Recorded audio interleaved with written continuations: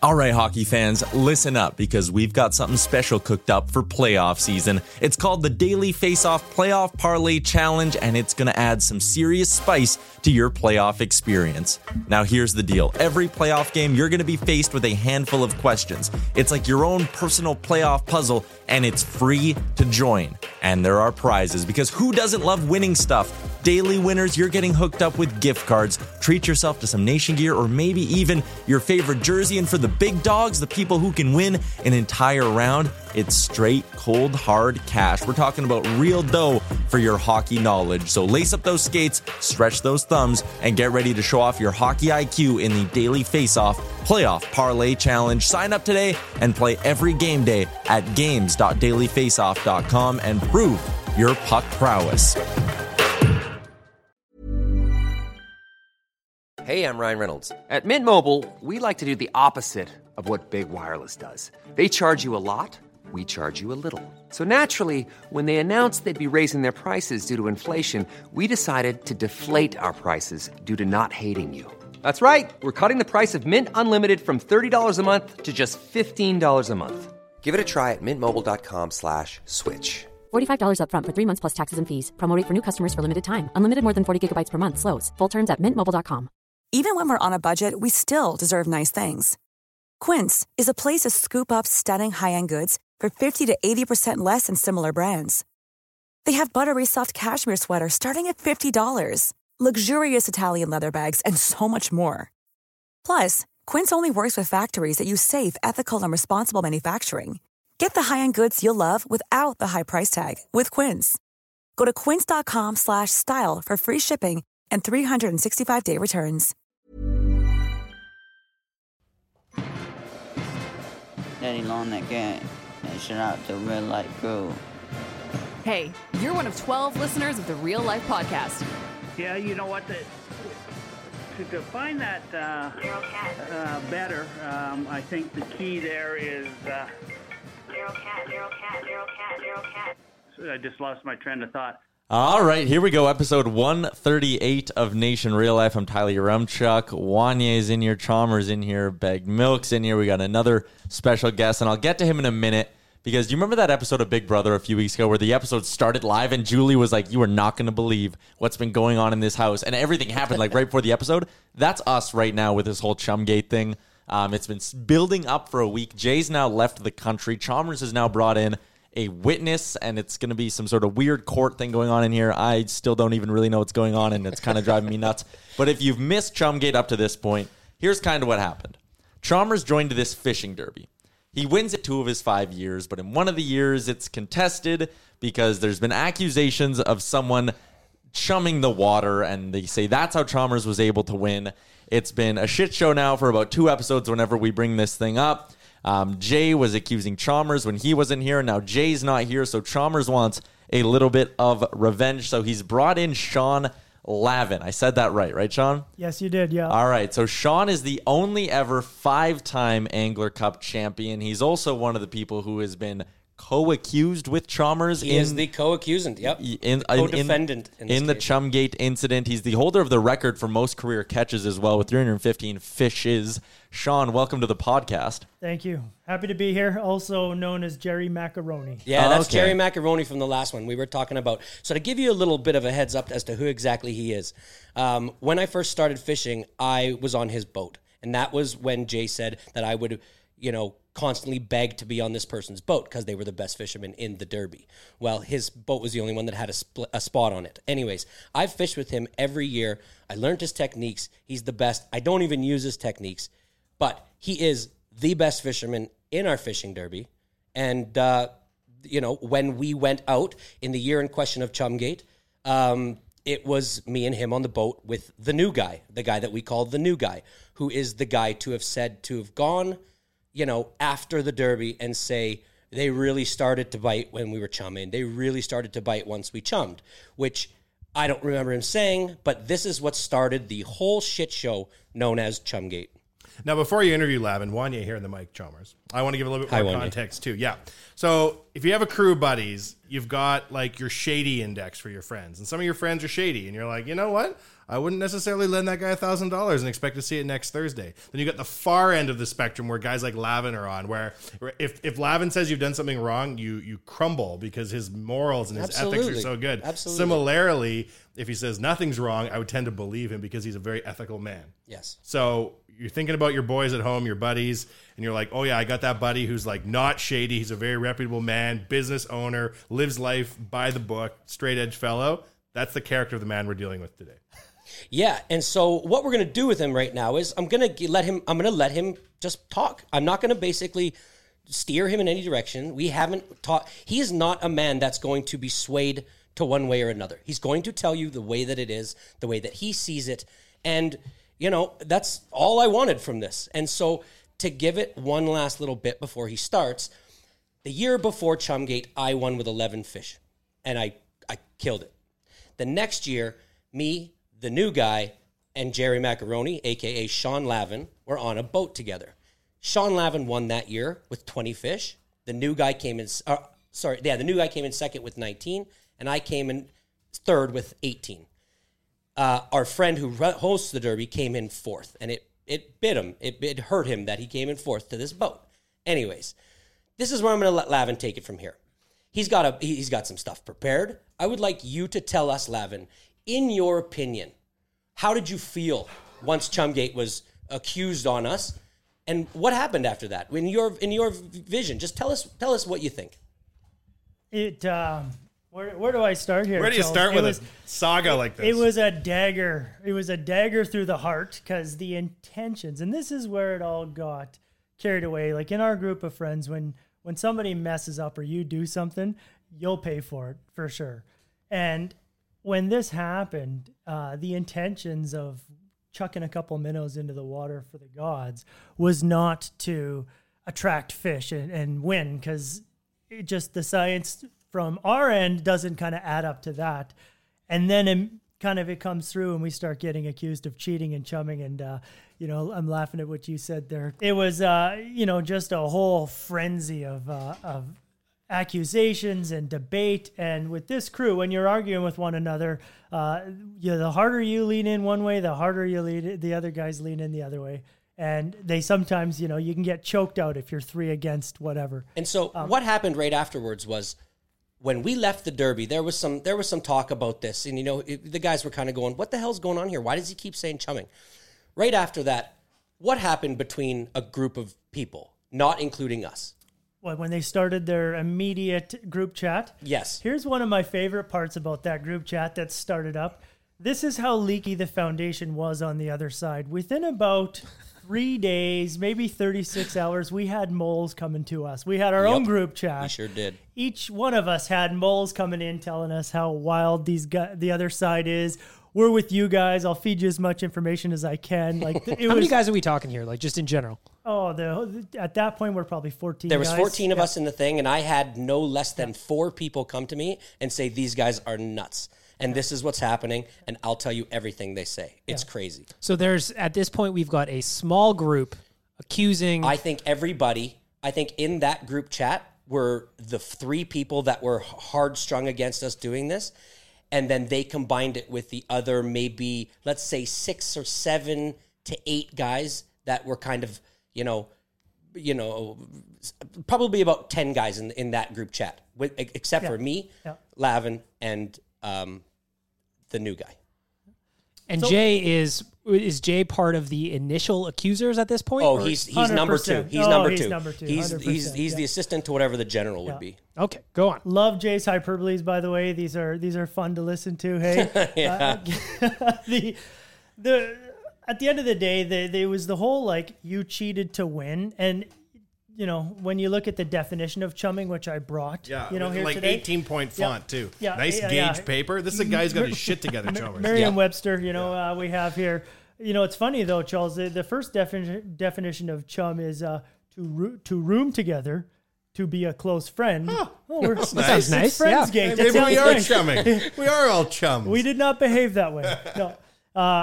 But here we get into where we're at, to attract with chum, to throw chum overboard to attract fish. So we threw chum overboard. So is chumming the verb, I've chummed the water by throwing a ton of minnows, or is chumming what you call the little minnows? It is a verb. So you chum the water by throwing handfuls. Doesn't matter how many you throw. Meat, whatever it is, per the definition. But Gotcha. To attract fish is the dagger to the heart of Charles. The intensity that we get in the last episode, to me, it's like, wait a second here. Is that really attracting fish? Because there's a few things that are quite funny. These things float. They eventually do thaw and sink. There's seagulls all around us eating them off the water. When walleye are below the water, what's really going on here? Are these things really attracting fish? And in past years, I've watched a tub of minnows slide off of a Mastercraft boat and into the water. I look over at two guys kind of smiling and like, what's going on over here? Because they're drunk. And they didn't win. If they won that year, hell to pay. It would have been Chumgate Rev 1. The fact that we're doing this, there's 3 guys placed 1, 2, and 3 on the boat with this group of friends and how we like to behave with one another. The rest is here we are today. So Lavin is a man of excellent character. You don't think that you and Charles and the other cat were cheating. You'll acknowledge that you tossed a couple fish into the water, but you don't think you cheated. It did not influence our win. I do not think we cheated. So I'm of the mind what Lavin says is probably the most reasonable take in all of this. If Lavin says we threw a couple fish into the water to appease the fishing gods, whom star real, by the way, it's Poseidon. I'm starting to take his side. Chalmers? I just got to ask a question. So, you said there was only a few fish thrown into the water as kind of like a sacrifice to the gods or whatever.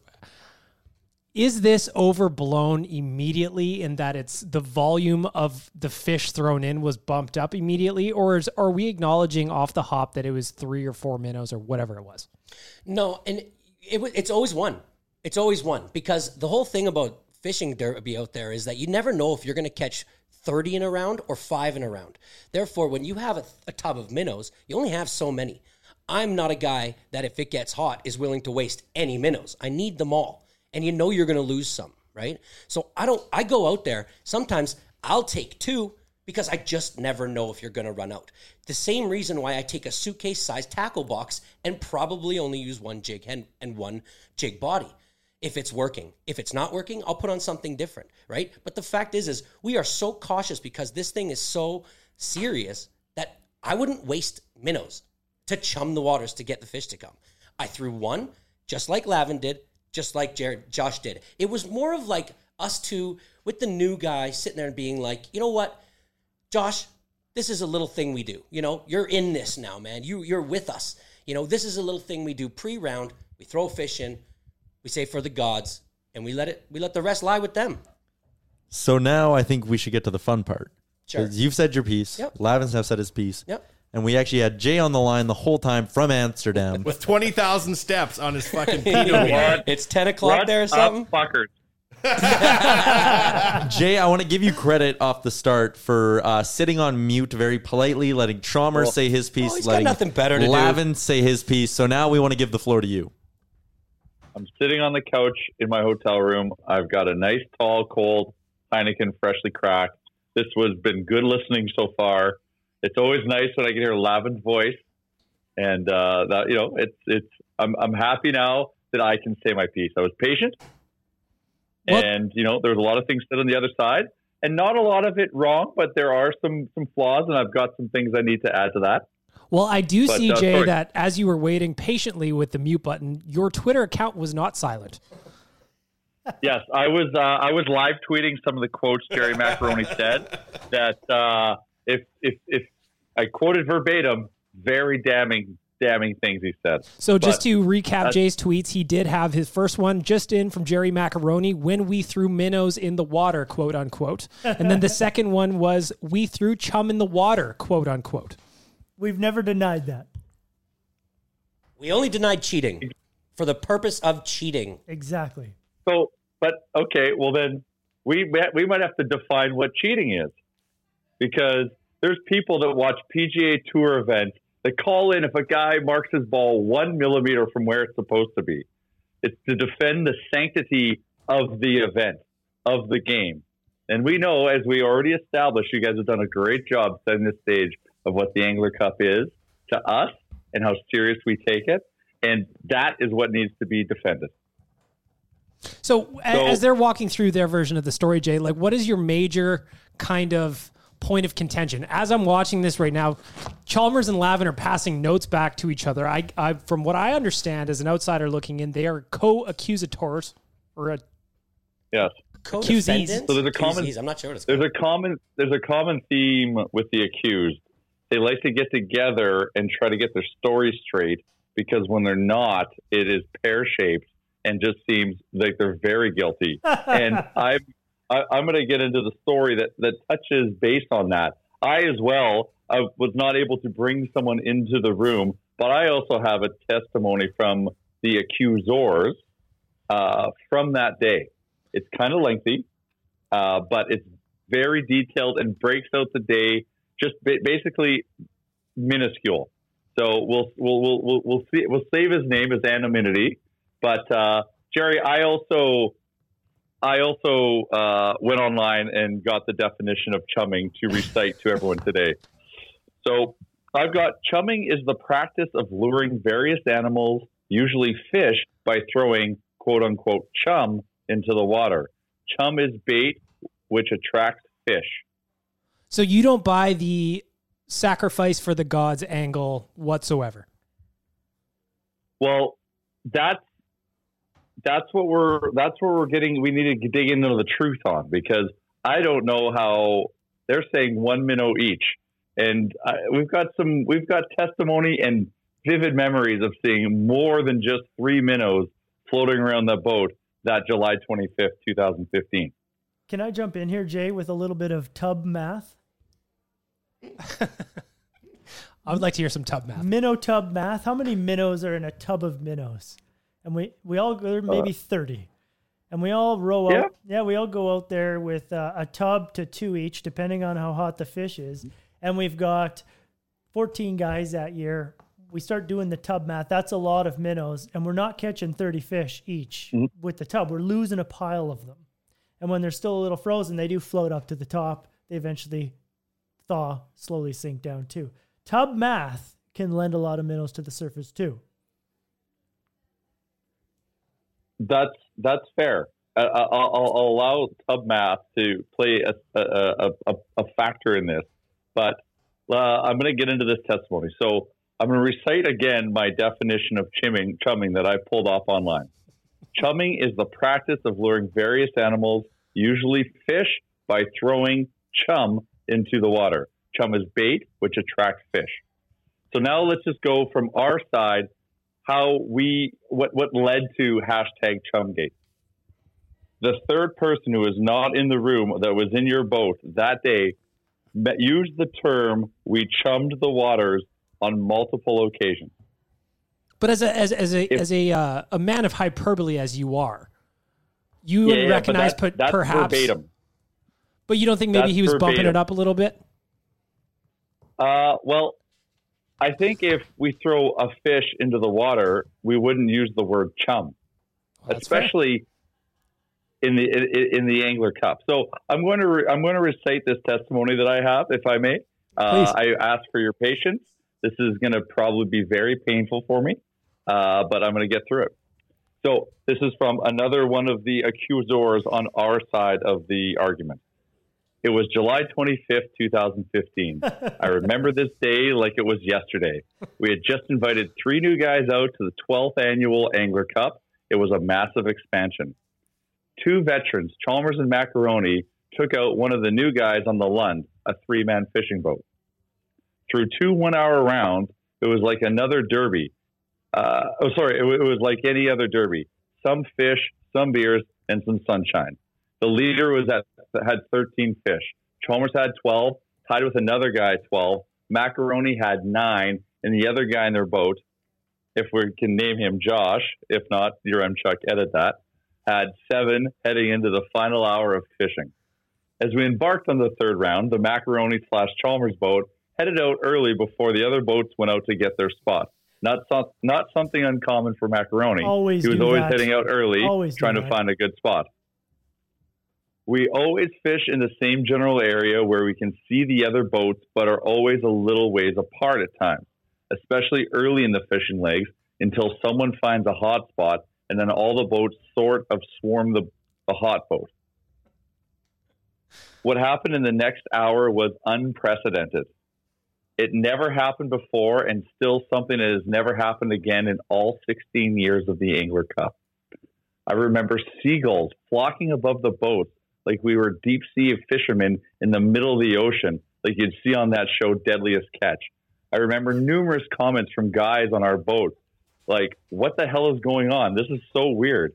As the Macaroni Chalmers boat began to heat up with fish biting, the other boats drew closer to them. I remember seeing more minnows in the water, way more than usual, and guys making comments about the minnows and the seagulls diving down numerous times.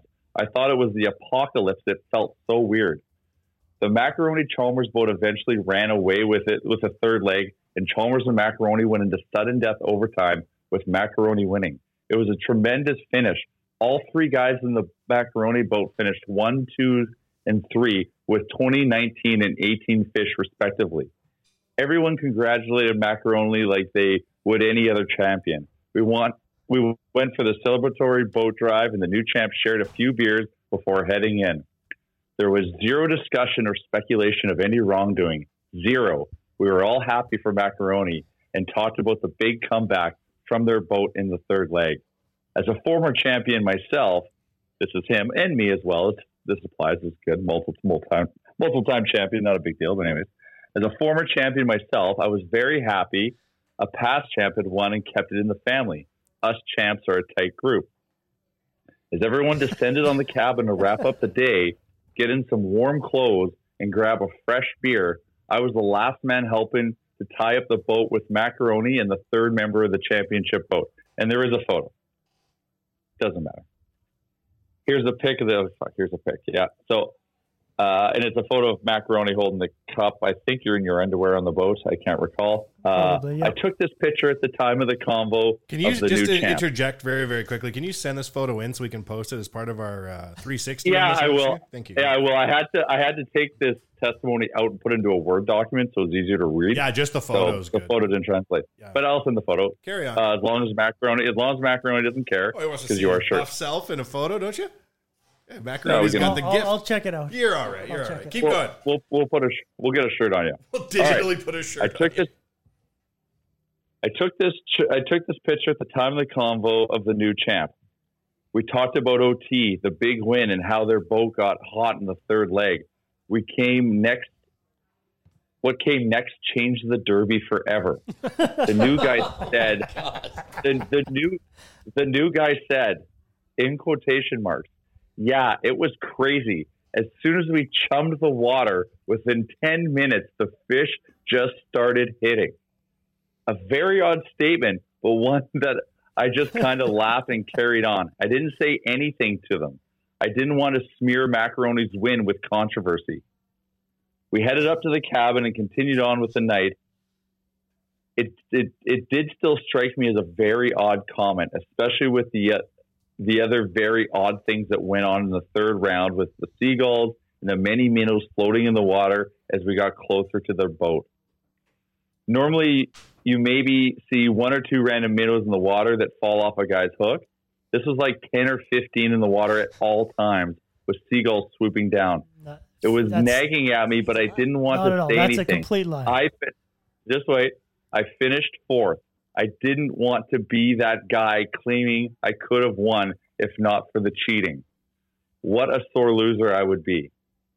But I did feel like I had to tell someone, so I told Jay and one other guy at one point during the night what I was told by the third member of the Macaroni Chalmers boat. They too found it a little too coincidental and peculiar, but I said, let's just keep it to ourselves and not taint this. It wouldn't be right, even though things were starting to become a little suspect. We all tucked into bed without another mention. The next morning, we were sitting around sharing some more laughs about the weekend as everyone is now picking up to head home when the third member of the boat, Josh, I don't know if I should mention him, says it again. Direct quote to the entire group of 15 guys. Yeah, it was crazy. As soon as we chummed the water, within 10 minutes, the fish just started hitting. Then that obviously raises some ears, and others start to pipe up like, what? Repeat that again? And Chumgate was off and running. Everyone knew what they saw on the water yesterday. The debate was on, except the three I'm butchering this. The debate was on, except the three involved really had not much to say.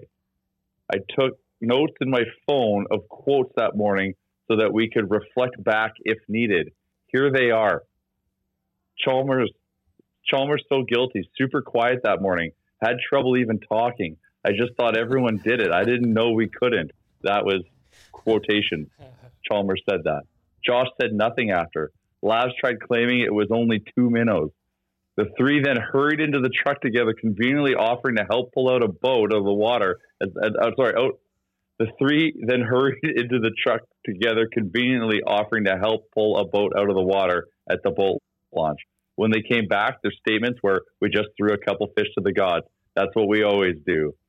Which maybe they do that every year, but yesterday was like no other. It was very different. It is my belief that a lot of things happened that day to make it all a little more than coincidence. To summarize, everyone noted the seagulls in the third round as new and crazy, not after the win or round. Everyone noted the numerous minnows in the water at that time, not after the win or the round. We had a big comeback where all three fishermen in the boat catch complete fire together. We then had not one, but 2 unprovoked confessions of chumming the water, one coming a full night's sleep after the first. We find it really hard to believe tossing a minnow or 2 to the fishing gods for good luck would be something I would find so important to mention the morning after catching so many fish, unless the amount of minnows or chumming was significant. Doesn't that seem strange otherwise? Feels like the new guy maybe didn't know what chumming wasn't allowed if you ask me. On top of that, we had the sort of admittance from Chalmers too, and we had no stories aligning until after they got together, and which time they developed the fish god theory. And that the type of seagull minnow show on that lake has never happened before or again. While we cannot actually prove anything, we have confessions and a ton of relatable things at a minimum. It's all incredibly shady. Signed, witness number 1. Now, who in the fuck comes on a podcast and reads a 7,000-word letter from somebody who isn't even on the podcast? Yaremchuk, are you going to thank us for being patient for that whole thing? Holy fuck. That was 1,274 words, and I think I did. I'm shocked with how good I did. You did a great job reading it. Yeah. But why wouldn't you use your words? Why are you putting another man's words in your Chumgate mouth? Because I've already said everything, and it connects back to this story. All we know, we have damning evidence. We have a witness on their side of the argument who is telling us that they chummed. We have a whistleblower. Just because you've got a great, compelling, well-written letter, Jay, doesn't change some of the facts that we know, which is we threw a couple minnows. Over the years, you've watched too. You've watched people drop buckets in the water. I'm willing to bet there's somebody, if there was that many minnows on the water, which I remember the seagulls, but I don't remember a zillion minnows floating, more abnormally than other years. I'm willing to bet there's somebody in the group being deadly quiet who dropped a tub of minnows that year, and for heaven's sakes, they're not going to say anything. Maybe. To garner that many minnows. Shouldn't that have leaked over to you because you had your Maybe, mold? But I know exactly how many minnows I threw. I grab a tail in my fingers and I chuck it over my shoulder and we get fishing. I'm not in the business of wasting minnows. I've run out before. I have to say one thing too. Here are the facts. Here are the legit by long-winded defense. I did it more for entertainment because I thought it was very well done. Oh, it's funny. It's funny. It's right from the heart. It's right from the heart of somebody else's heart. But yeah. Your facts are only your side of the story. Our facts are a witness saying you did it. All right. So you tell me what holds up more in court. Okay. Well, luckily this isn't a court. I think if you took this to court, the judge would be I want to say, don't clog the courts up with this bullshit. Get out of court. I want to say one thing. I pride myself on this one thing. I have never gone to the boat launch to take out a boat or to put one in at the Derby. I'm always too hammered. That morning, every Sunday morning, when the breakfast is being made, he says that I was quiet. I'm always quiet. I want to get the hell out of there. I'm shaking. I've been drunk for 3 days straight, up till 5 a.m. I want to go home. I don't ever talk. He was saying you were quiet during everyone was having a little powwow outside there. Oh, and he's saying he's a chronic alcoholic going through withdrawal. Yeah, Of course he's exactly. quiet. Of course I'm going to be quiet. Plus, I just... Where are the other 14 guys?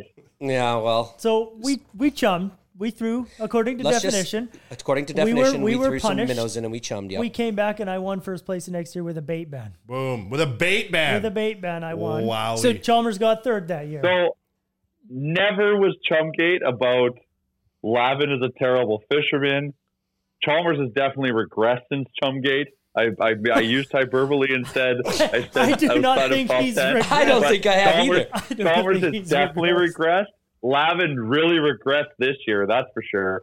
But every other year is right at the Throwing hut. insults around Jay, now. just say one thing. Jay, you called me a cheater. Either continue with calling me a cheater or tell me that I'm not a cheater. Because somebody who chums the water not knowingly cheating, not knowing that it is cheating, not thinking anything of it by throwing one over their shoulder for the gods, and then being called a cheater. I mean, in everything that we do, golf, pickleball, no matter what we're playing, another thing I pride myself on is that I am upstanding. I never cheat. I'm upstanding. I am honest about everything. I've never seen you cheat in the 20 years of playing golf. And I never don't, once. and I will not. So Jay, I got a question before you continue. Just going out and calling Chalmers a cheater was part of my hyperbole of Chumgate. I'll take that as an Chalmers apology. Is a chummer. Yeah, Chalmers okay. is a guilty. I can live. We're chummers. I can live chummer. with that. We're I'm just chummers. not a cheater. Your Chuck, for Christ's sakes, wrap this up before I stop listening to this podcast. Last question, Jay. So where is the line for cheating with you in terms of throwing one over your shoulder for the gods? Was it the amount of seagulls? Was it the volume there? Was it the alleged minnows floating in the water? Where's the cheat line for you on this? Well, it's all because one of their guys, we saw this weird shit, but we weren't acknowledging as anything wrong. And then one of their guys on the boat said they chummed, and it just makes all that stuff connect and makes it perfect sense. All right. Jay, I want to thank you for calling in from Amsterdam. Sean, I want to thank you for coming in to defend this. I think as someone who's independent from all of this, I don't think Chalmers is a cheater. I don't think Sean's a cheater. I don't think you're a liar necessarily, Jay. I just think this story has developed over time, and there may have been certain things that have been stretched into truths that maybe aren't as much truth as some expect. So Sean made one good point that Holy Christ. No more good points. No. One more good point. Every point's been made. No more points. Every no group more. of guys that has these things needs something like this. Oh, we needed a Chumgate. We need a Chumgate. Love it keeps us Chumgate. going. It Totally. keeps us going. This is why we love each other. It's why we hate each other at times. Yeah. But get yourself a Chumgate. Get your yourself a Chumgate. You Chumgate. did 365 days of fun, and then it resurfaces 4 years later, and you're sitting in a room talking on a microphone. In the middle of a workday. In the middle of a workday. That is why Chumgate exists. Exactly. All right. I think we wrapped it up in a nice way. I think we did. Jay, enjoy watching our good friend Jesse Puljujärvi play. Oh, can't wait. Thanks, All right. boys. Thank you. Bring All right. back magnets for the fridge. There was a good amount will of there was a good amount of dishonesty there, but where you never get dishonesty is from our good friends at Japa. We're going to hear from them and be right back. Episode 138, Nation Real Life. Have you got holes to dig, earth to pack, and roads to build? Then you need to call Japa Machinery Group. Does your equipment need a service? You can't fix stupid, but here at Japa Machinery Group, we can fix everything else. With a full range of parts to keep your equipment running smoothly. Japa Machinery Group is a family-operated and Alberta-grown business. Here to help build a bigger and better Western Canada. Give us a call or visit us at japamachinery.com. Japa Machinery Group. Join the family. Find out coming in. I thought you liked Chumgate. No, I know. All right, we're back. Episode 138, Nation Real Life. We were all just laughing as we get back from the Japa break. What the fuck, your M-Check? Like, we have a nice little hockey podcast going here. We Yeah. start bringing in the boys, and We they had Kelly hijack- Buckberger on like 2 weeks no ago. Shit, eh? And now we're like, so anyways, this is what happened at a fishing tournament 7 years ago. Like, my God in heaven. if we're gonna just start talking about shit that we like that happened in our lives, I mean, this podcast. Oh my god, it's called Real Life. Nope, that's fine. You're on topic. Yeah, this is kind of what you told me that it would be. Yeah. And it just took me like 70 episodes to get to something that was. I think the point that you made at the end that like things like Chumgate is what makes stuff fun for guys. Yeah. Yeah. Right. It's like, yes, fishing is fun, or yes, I like going to the golf tournament or whatever it is with my friends. But really, what we like is that we keep the drama alive 365 days a year. It gives us something to talk about, shared experience. Yeah, absolutely. That kind of stuff is so much fun. But when you're called a cheater and you know that you're not, and then you go and in every golf tournament when we have these team golf tournaments at the Cup, and then I win them. Oh wow. Yeah. And you know they go, oh well, how do we know he didn't cheat out there? And that thing, I just go, oh fuck. I know there's a bit of truth in that, right? But yeah, no, this has kept the guys going. You know what? It keeps us. I know a lot of people that fall apart with their friends at like around 30s when they start to have families and stuff. And what's been really good about guys in our group is that we found these traditions to keep us together, and then have these little things inside the tradition that just make us want to go back to it. And I mean, we haven't lost a step. Like we're all as close as we've been since high school. Yep. And it's really, really important, man. If you find your group slipping away, man, just one little tradition can snowball into anything. Like one little tiny golf weekend and do it every year could turn into another, football weekend or something. I don't know. It's important. As another update from Jay, who is still tweeting up a storm from the Netherlands, he just said, I just had my David Caruso moment on this episode, meaning the guy from CSI. Sunglasses, yeah. Oh, yeah. What does that mean? I don't know. I think that's his gotcha moment. Man, he's been walking around Amsterdam all day, if you catch my drift. That guy isn't making no sense. Shoot. Chalmers is puzzled. Remchuk said that, I know he's not a cheater. I know I'm not a cheater. And you're not necessarily a liar. I think you better pull those sunglasses back up, Caruso. Anyways.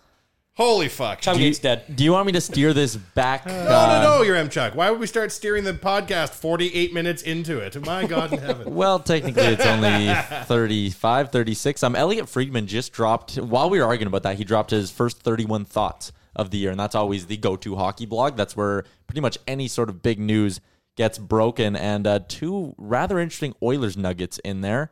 Friedman mentioning that he heard that there was some interest between the Oilers and Patrick Marleau. The veteran former Leaf wanted to go back to San Jose, was told that's not going to happen.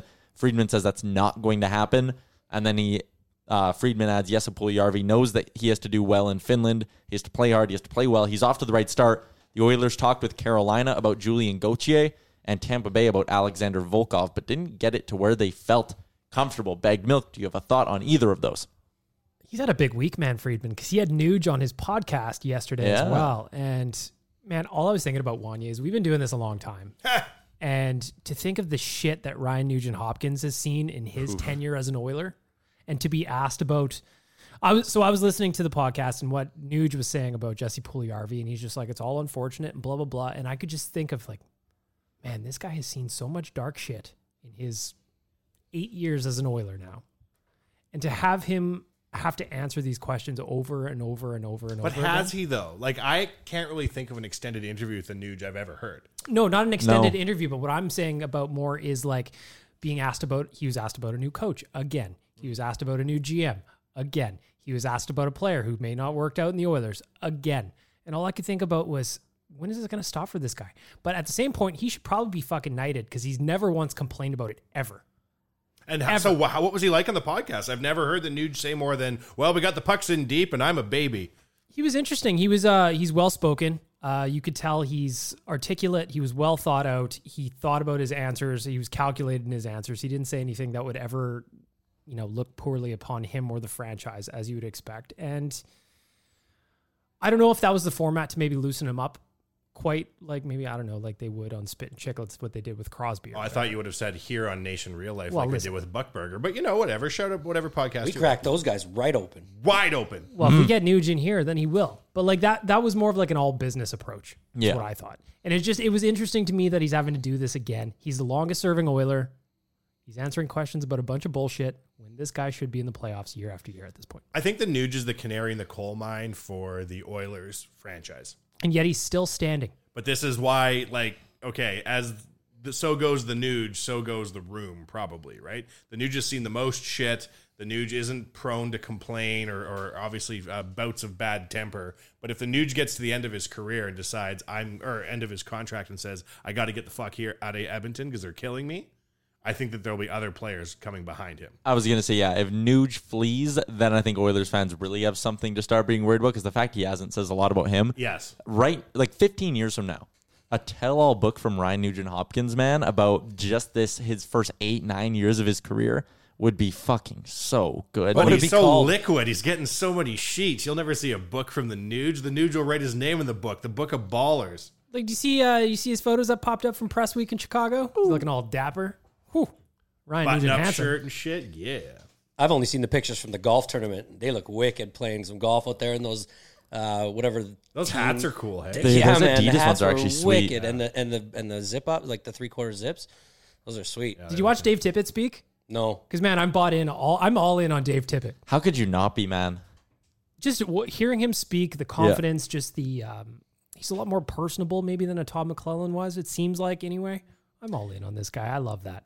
Can you grab a photo of Tippett and draw several different mustache styles on him? And maybe we can start thinking about what kind of mustache he needs to grow. I feel like we got to get back on the grow a stash plan. 100%. Because when he saw the Nation truck at that tournament, he was asked point blank, would you grow your stash back? And he laughed. It was like, oh, ha, ha, here I am in Edmonton. And he admitted his wife likes it. You know, stashes are like, I've seen a lot of people that I didn't think would run stashes running them these days. Like, I think they're coming back. Well, his OG stash, like he's got the long upper lip, right? Yeah, if you can get the big bushy 80s stash. Yeah, if you can get one of those, like a real good one. What would be your go-to for him? Oh, I like the big. Clearly, he's got to run a handlebar mustache. No, I just like the Tom Selleck. With like classic wax on the edges and like a giant ass top hat. Classic Magnum PI. Yeah, I like the Tom Selleck. Yeah, handsome, clean. Yeah, neat. And can be stern. Can be stern when you screams authority. True. I just feel like a group of kids would have a hard time taking him seriously if he's got a twisty wax mustache. Yeah, they'd probably all start growing them. I'm thinking he has like a cane on the bench. He like twirls it during the power play and shit. That'd be fucking You awesome. got him as like the Monopoly guy or something. No, Mr. Throw a Peanut. top hat Basically, on him. I want Yeah, Mr. Peanut that to guy. coach the Oilers. Not the top hat, dude. No. I know what you're saying. But I agree with you, Bag Milk. Like, listening to him talk, every answer he gives, you find yourself going after like, damn, and I actually think that's going to happen, right? Like, he talks about how if they don't prevent more goals in the playoffs, there's going to be no goal or more goals in the regular season. There's going to be no goals for guys like Leon to score in the playoffs. Like, those little turns of phrases, they're fascinating. I saw that you guys were making predictions on the other ON on ON podcast. Radio. Yep, on ON Radio. James Neal is what we were doing James exactly. Neal So I've goal. got 22 goals on the that. button. I saw that. What do you say? What do I say? Yeah. I say that's if he does that, I think we're a playoff team. But I don't think it's going to happen. I want it to. What do you think's going to happen then? Put a number down. He'll be under. I'll go 16. Closer to Nation Dan. Yeah, Nation Dan is that where coming he in was at at? 17. So my real question though was, at what point can we start making predictions on how we think this team's going to do? Are you guys already doing that? Right on the eve of the season start. Oh, okay. So Yeah. we'll go through training camp, which for me is my playoffs. Yeah. Because the Oilers in training camp or preseason in the last 10 years are probably like 82-3. Yeah. I come in flying high every season starting. That's when we'll make our exuberant predictions. Then we will write them down, stick them on the wall in the office, Nice. and then look at them when we're done. Okay, good. Because like, there's guys like you guys. You don't need anything to get you motivated to watch this season. Like you guys are looking forward to it right now, and I am just starting to get that feeling now that football's back, and now that my kids are starting to do their evaluations in hockey. It's drumming up, in my head that okay, it's hockey season time coming up. I want to be excited. I really, really do. We need you to be excited. You're on a hockey podcast that's mostly about fishing. No, and I totally understand, and I would like to be excited. And so, other than you guys giving me $1,000 float that I can bet on every game, and that will get me excited.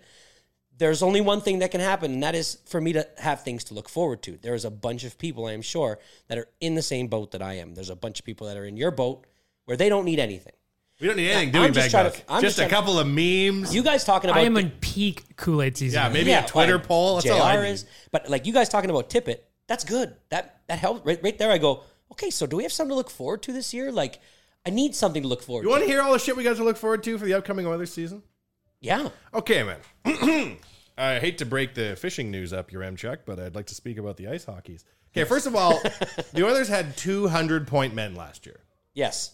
When's the last time that happened? It was like the 90s or Lemieux and Yager. something like that. So when you look at 200-point teammates, except for in like the 80s when everybody was on blow during games, this shit never happens anymore. So you've got a foundation. Connor McDavid is signed for 7 more years. So is Leon? I think he's got 6 now. 6 more, yeah. 6 more. That's right? good. So Connor hates it here. Blah, blah, blah. Shut up. He's under lock and key for 7 more years. It's another thing to look forward to. And those contracts, when they usually talk about paying your 2 top, those contracts leave a lot of money left over for in the back supporting? half, right? Okay. So like with Connor's contract, he's the highest paid player in the league at 12.5. As he should be. As he should be, of course. But like when you sign an 8-year deal, it's like years 4, 5, 6, 7, and 8 backloaded. Where you're looking, no, it's flat, same every year. Oh. But the value increases because theoretically the cap increases.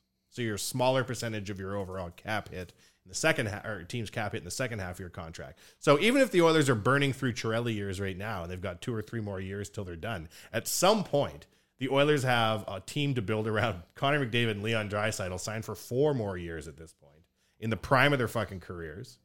They had a lot of underperforming players last year, led by Lucic, who miraculously is gone out of the dressing room, who is a huge addition by subtraction to the Oilers. That's exciting to look out And for. as much as I did like Toby Reeder as just a person, player, he was an anchor. Yeah. And he was somebody that needed to kind of Well, he find just a new didn't do home. anything. For sure. He just didn't do anything. The I Oil, mean, though, last year had like spectacularly poor output from their bottom 6. Historically poor. Like all league world. Like last time 6 players played that poorly was when the Montreal Wanderers all got the flu and then they died halfway through the year. 44 years, Chalmer. And so is this golf tournament right now, is this like the start of getting everybody in and then they go start training camp? Yeah. What is Rookie this golf? camp and just like who's come into town and who's setting up shop for the year, right? So lots of guys who live out of town, they've flown back from Europe now, like Right. Draisaitl and shit like that.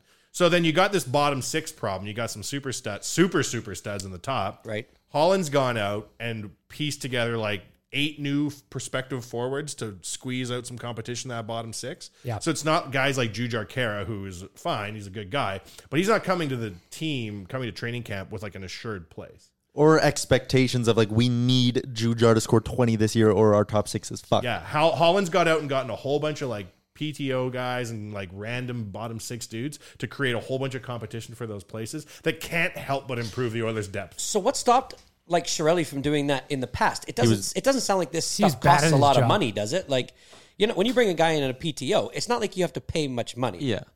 Bag Milk made a really good point there. Peter Chiarelli was bad at his job. Yeah, I think It'd be he was like bad Chalmers, at it'd his be job. like- So is it just too much work? Is that why he's bad? Like, is It's he like- bad at it because he just didn't want to do the work? If you got a contract to build a house, Yes. and you got me to do it, Okay.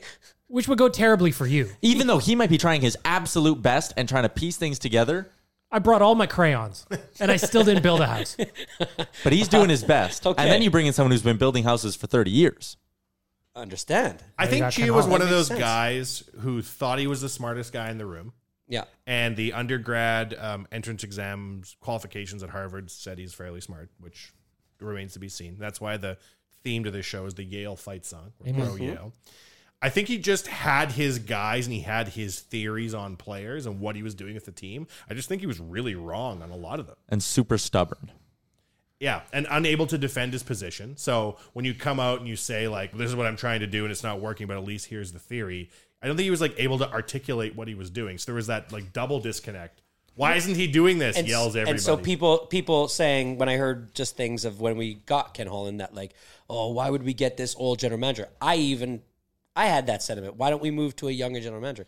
This is just a guy that's going to work hard and just is good at his job, And regardless of his age, and knows what it takes. and knows what it takes. Well, and it seems like he's got like processes in place that he's going to follow, and that's the plan. The plan is the plan. Whereas Peter Chiarelli, once he started drowning, he was dragging everyone down with him. And I don't get that vibe from Ken Holland, even when he was wrapping up his career in Detroit.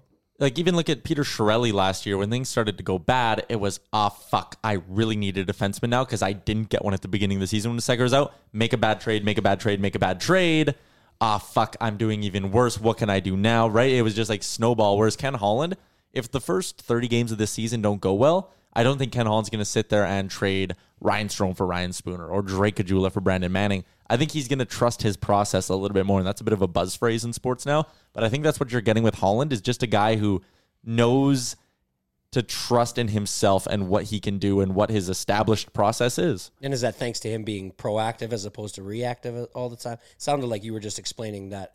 Yeah. Shirelli was basically being reactive at times. He wasn't prepared for shit. I feel like his theories didn't pan out. Like, I feel like he had, like, in the summertime last summer, how come he didn't replace Sekera's minutes? Well, we've got enough depth in the A that someone's going to come up here and look at Ethan Bear, right? Like, he had an idea in his head of what was going to go down. I just think that he would, like, critically misjudge what people were able to do. And unfortunately, as a general manager, that's, like, pretty much your bread and butter. Is that, like, too much trust in the guys underneath him? Yeah, and to me, not it was enough like hands-on work? To me, he's like the mortgage needs to get paid, and I've got all these scratch tickets. I'm sure it'll work out. I'm sure one will pay off. Yeah.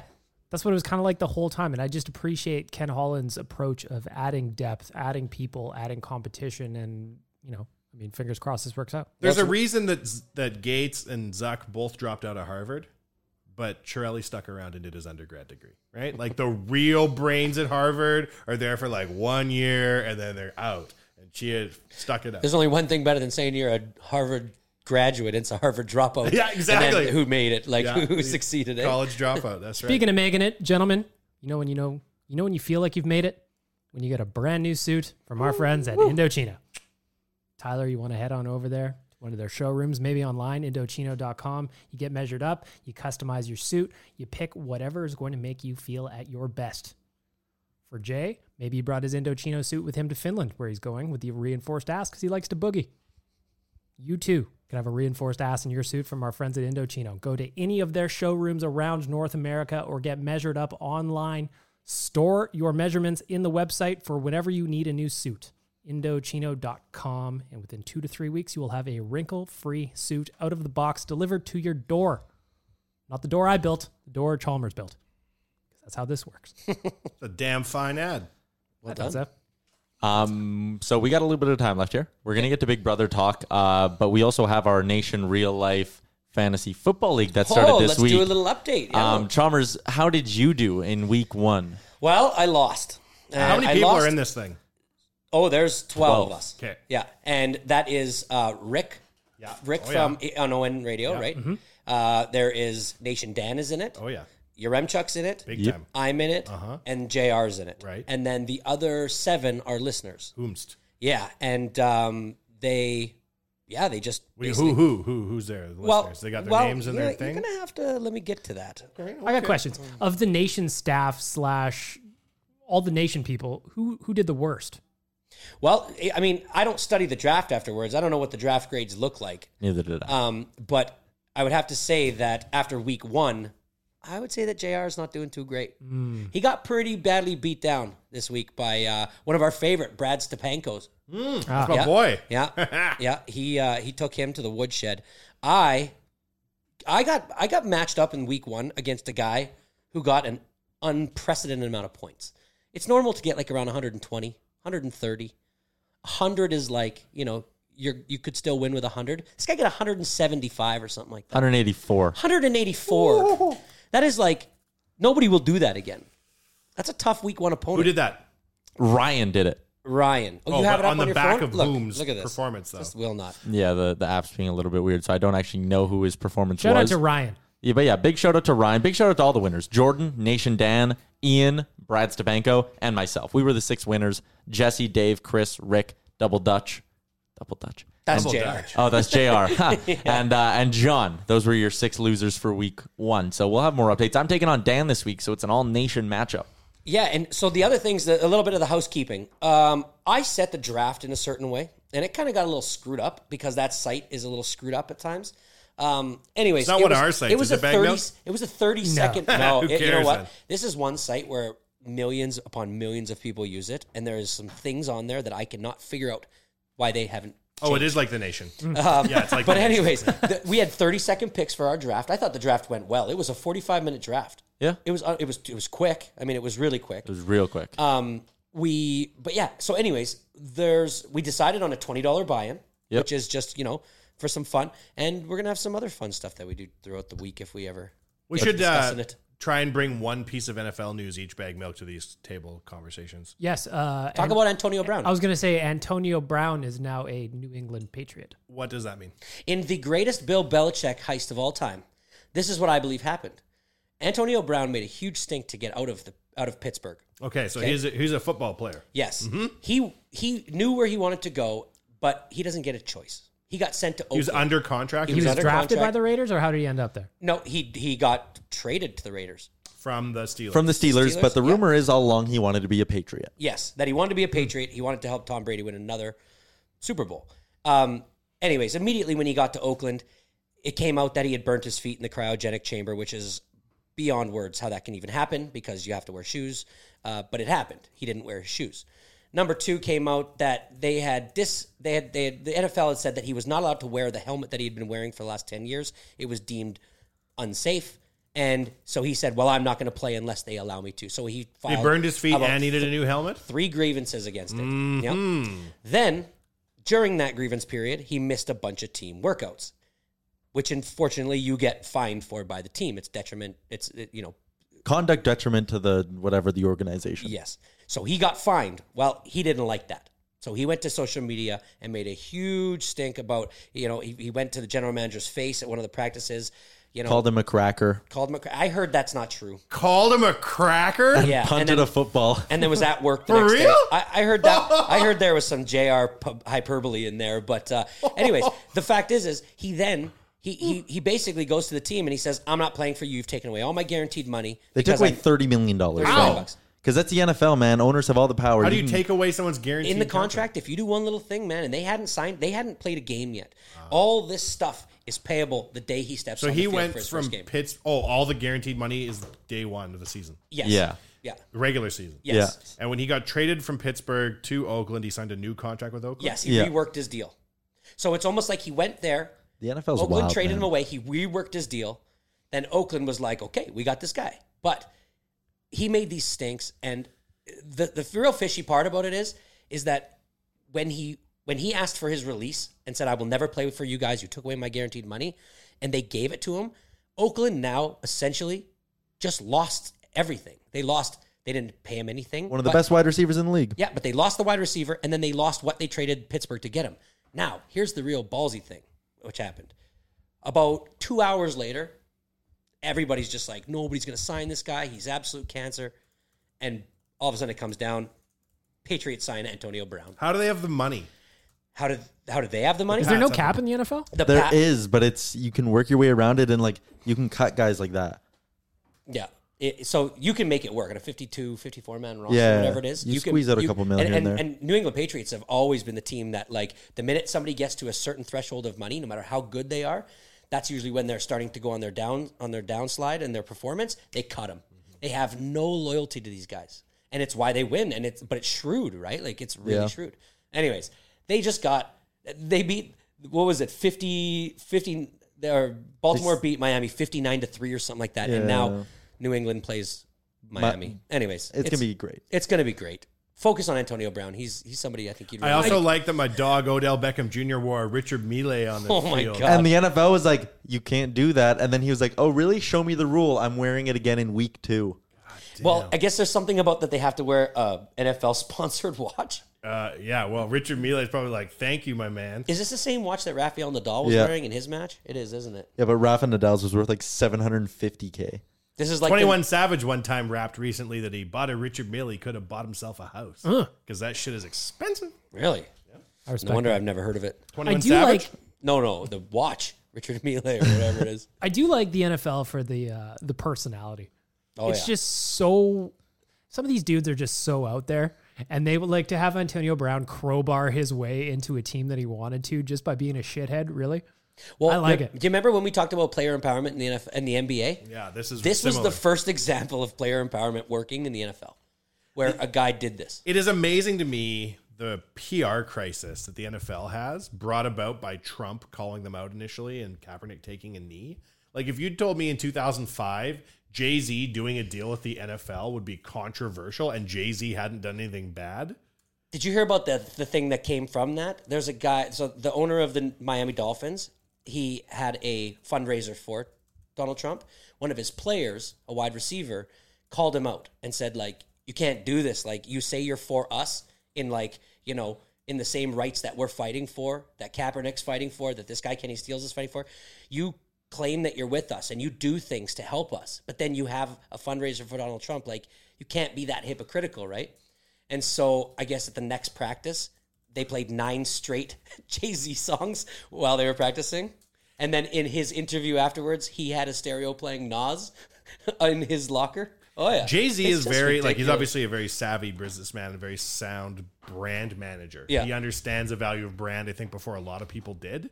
The NFL must be paying him so much money, man. So much. To suffer these slings and arrows and have to be almost the straw man to go out on behalf of the NFL. And be Especially when he doesn't need it at all. Well, I wouldn't be surprised in 10 years if Jay-Z isn't an owner of an NFL team if he can help. Well, that's the rumor that right when it came out, was that like this is the first step to him being top of the list the next time a team comes for sale, because these things do not come for sale. He's doing the NFL a massive favor. Yeah. Do we want to end our podcast with a little Big Brother talk? Yeah. That was actually that was great. I actually enjoyed the football talk more than the fishing talk, which tells me there was too much fishing talk. On This is what I'm going to try to bring to you. So a little bit more diversity. Yeah. Next week, Jay is going to read a 10-minute rant about the Cleveland Browns. the real life football. So we've had a legitimately meaty Big Brother week. Okay, so I watched the 2 episodes on Thursday back to back. Ooh, Wednesday, Thursday, back to back. Nice. So did I. That was the biggest celebration I've ever made watching Big Brother, and I've watched almost all of them. When Christy had the right answer, and then had the wrong answer, and then got voted the fuck out, I was dancing like Descharnais was scoring a goal up the gut in OT. That is the best possible scenario for Mickey as well. Like, he waited so long. I was yelling at him to get out Christy early. The fact he didn't have to do it that'll work wonders for him in the jury house, because Christy would be the type to go into that jury house, I feel, and just be a total shithead and try to trash him. For sure. Sorry, go ahead. No, you go ahead. Okay. Nicole had it. Like, first of all, so classy, Cliff through the competition. So classy. Right? You see that? Unbelievable. Yeah. Throws it over to Nicole. Great. She melts the floor like a candle and cries. So fantastic. If she just got up, dried her tears, and been like, Cliff and Mickey are on the block, it would have been, she could have won the game. It would have been huge. If she could have beheaded the 5-time head of household champion in her week, if Mickey gone up on the block, I feel like everybody could have been like coached into getting rid of him. So do you think that by that extension, she made a mistake in putting up who she did? Of course she did. Yes, and Really? and in these last episode, on Senda's episode, now that she's a couple more days down the road, she sees it. And she said, people at home are going to think I made a huge mistake. I thought she made a huge mistake. What I've noticed about this season is there isn't any backstabbing. Like, it's all been front stabbing, right? Or else like keeping your word. I totally agree with keeping your word. There was backstabbing. You're in the final 5 right now. Like, when it's the time 6 to take shooters Tommy. came out, Yeah. and they got into their early lead, they were literally bored to the point that Chrissy just started turning on everybody because she was bored. Yeah, but did you notice, like, nobody really backstabbed? It was arguments over hearsay, right? Mm-hmm. Yeah. It was never like, I'm with you, and then I backstabbed you. Like, there was, how many back doors was there? None. Yeah, that's true. This whole season's been like, everybody's been so nice to each other. Yeah. And it's like, this is how the game would look if everybody played with honor. You know what I mean? Yeah. Yeah. But honor doesn't fucking make for good TV sometimes. I love a good heel turn. Oh, So you do got I. to. And so have I been hoping for one? Yeah, I kind of was hoping for one. But the problem is I've really grown to like Cliff, and would be one of the, I think, like the people that would be gone if there was a big time heel turn. If you remember Cliff getting voted out unanimously, being sent to Camp Have Not, then battling back, like that's probably the greatest 1-episode turnaround in the history of Big Brother. Yeah, probably. Right? That's up there for with sure. Dan's funeral for flipping your fortunes in 60 minutes, right? Oh, that was a good one too, yeah.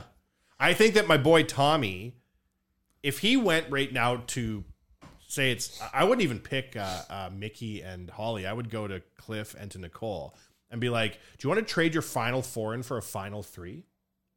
Fuck those guys. Well, that's what 100%. would have happened. I mean, ultimately, if Tommy won, Cliff and Nicole would have jumped ship in a second. They said it. Yeah. And I think that Mickey and Holly would have. Mickey keeps saying, I am loyal to these people to like the end. I think things would have changed in his mind if Tommy had won that. It is the end. How about right breaking up with your showmans? Oh, that was cutthroat. And then having to stay with your showmans and not give anyone in the house any vibes or any drama because they will split you two up. Like that. So what's the deal with them? Because you watch a lot of like the live feeds. Yes, I you follow along. What's the deal with them? Oh, it was a small fight. It was their first fight. I don't know, man. I think this is very much like a marriage of convenience.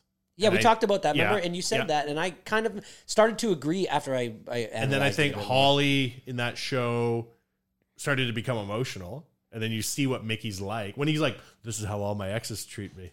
I was like, oh, shit. He went and dug that well. You never bring up your exes in a fight with your girl. What are you, 21? Like, are you ignoring me? And he's like, I am now. Yeah. Yeah. Oh, amazing. Yeah. Yeah, he's cold. Mickey has to ice cold. basically win every single comp, or at least be not on the block from here on out. Anybody with 2 cents is not going to take If him to he the end. loses anything, he's fucked. Holly But will here's the take thing: he might not lose anything. That's the other thing.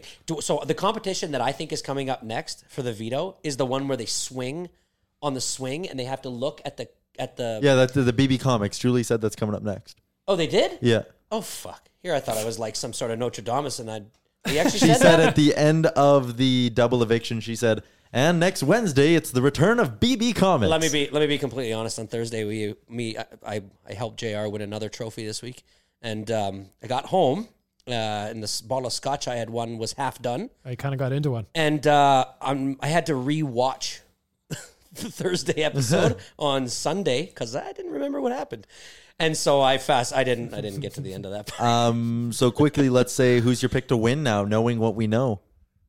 I'm still gonna. I mean, I've been saying Tommy since the start of the season. Yeah. I think now he's hooped. Well, he's just got to win a veto. He's right? got to win. Yeah, he's not gonna win.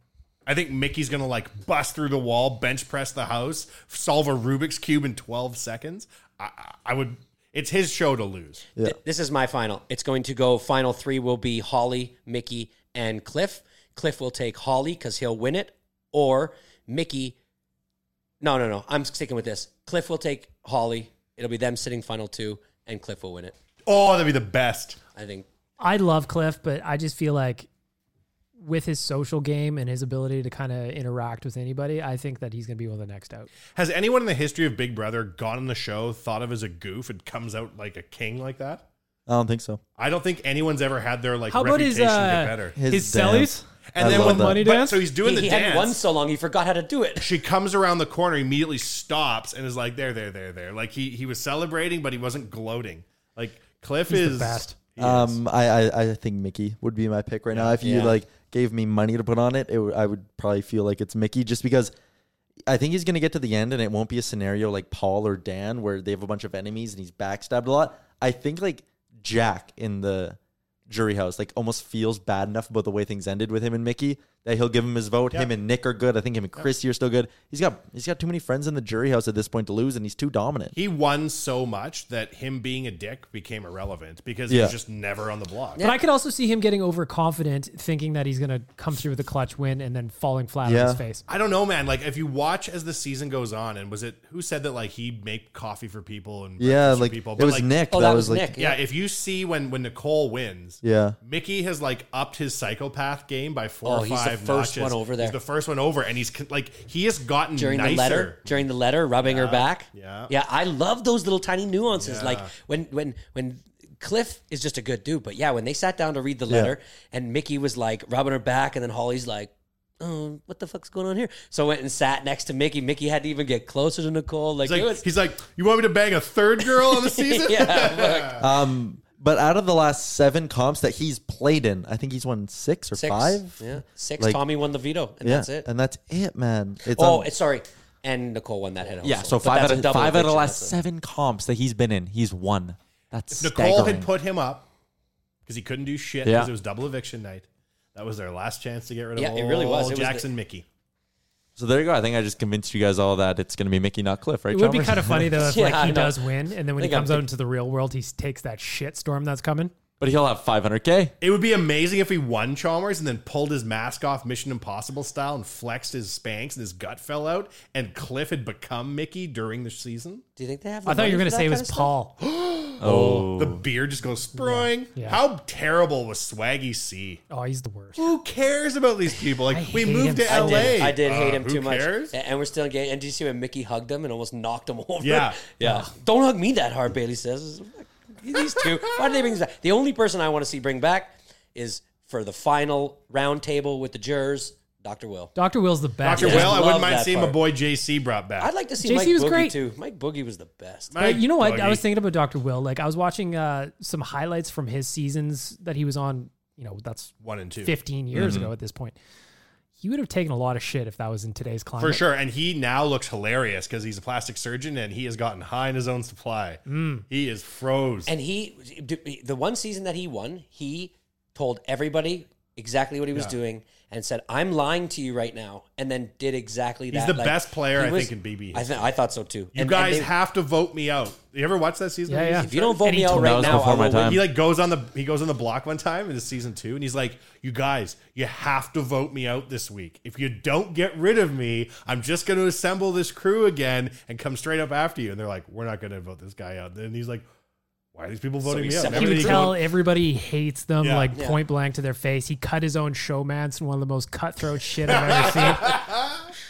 Oh, he's the best. All right. I think that's a good spot to end it. Thank you for listening, for Bagged Milk, for Wanye Chalmers, Jay, who's in Amsterdam, and also Sean Lavin. Sean Lavin. Thank you for tuning in. Thanks for coming down and dealing with our bullshit. Episode 138, Nation Real Life, is over. Even on a budget, quality is non-negotiable. That's why Quince is the place to score high-end essentials at 50 to 80% less than similar brands. Get your hands on buttery soft cashmere sweaters from just $60, Italian leather jackets, and so much more. And the best part about Quince, they exclusively partner with factories committed to safe, ethical, and responsible manufacturing. Elevate your style without the elevated price tag with Quince. Go to quince.com/upgrade for free shipping and 365-day returns. Hi, I'm Daniel, founder of Pretty Litter. Did you know cats tend to hide symptoms of sickness and pain? I learned this the hard way after losing my cat, Gingy. So I created Pretty Litter, a health monitoring litter that helps detect early signs of illness by changing colors, saving you money and potentially your cat's life. Pretty Litter is veterinarian developed, and it's the easiest way to keep tabs on your fur baby's health right at home. Go to prettylitter.com and use code ACAST for 20% off your first order and a free cat toy. Terms and conditions apply. See site for details.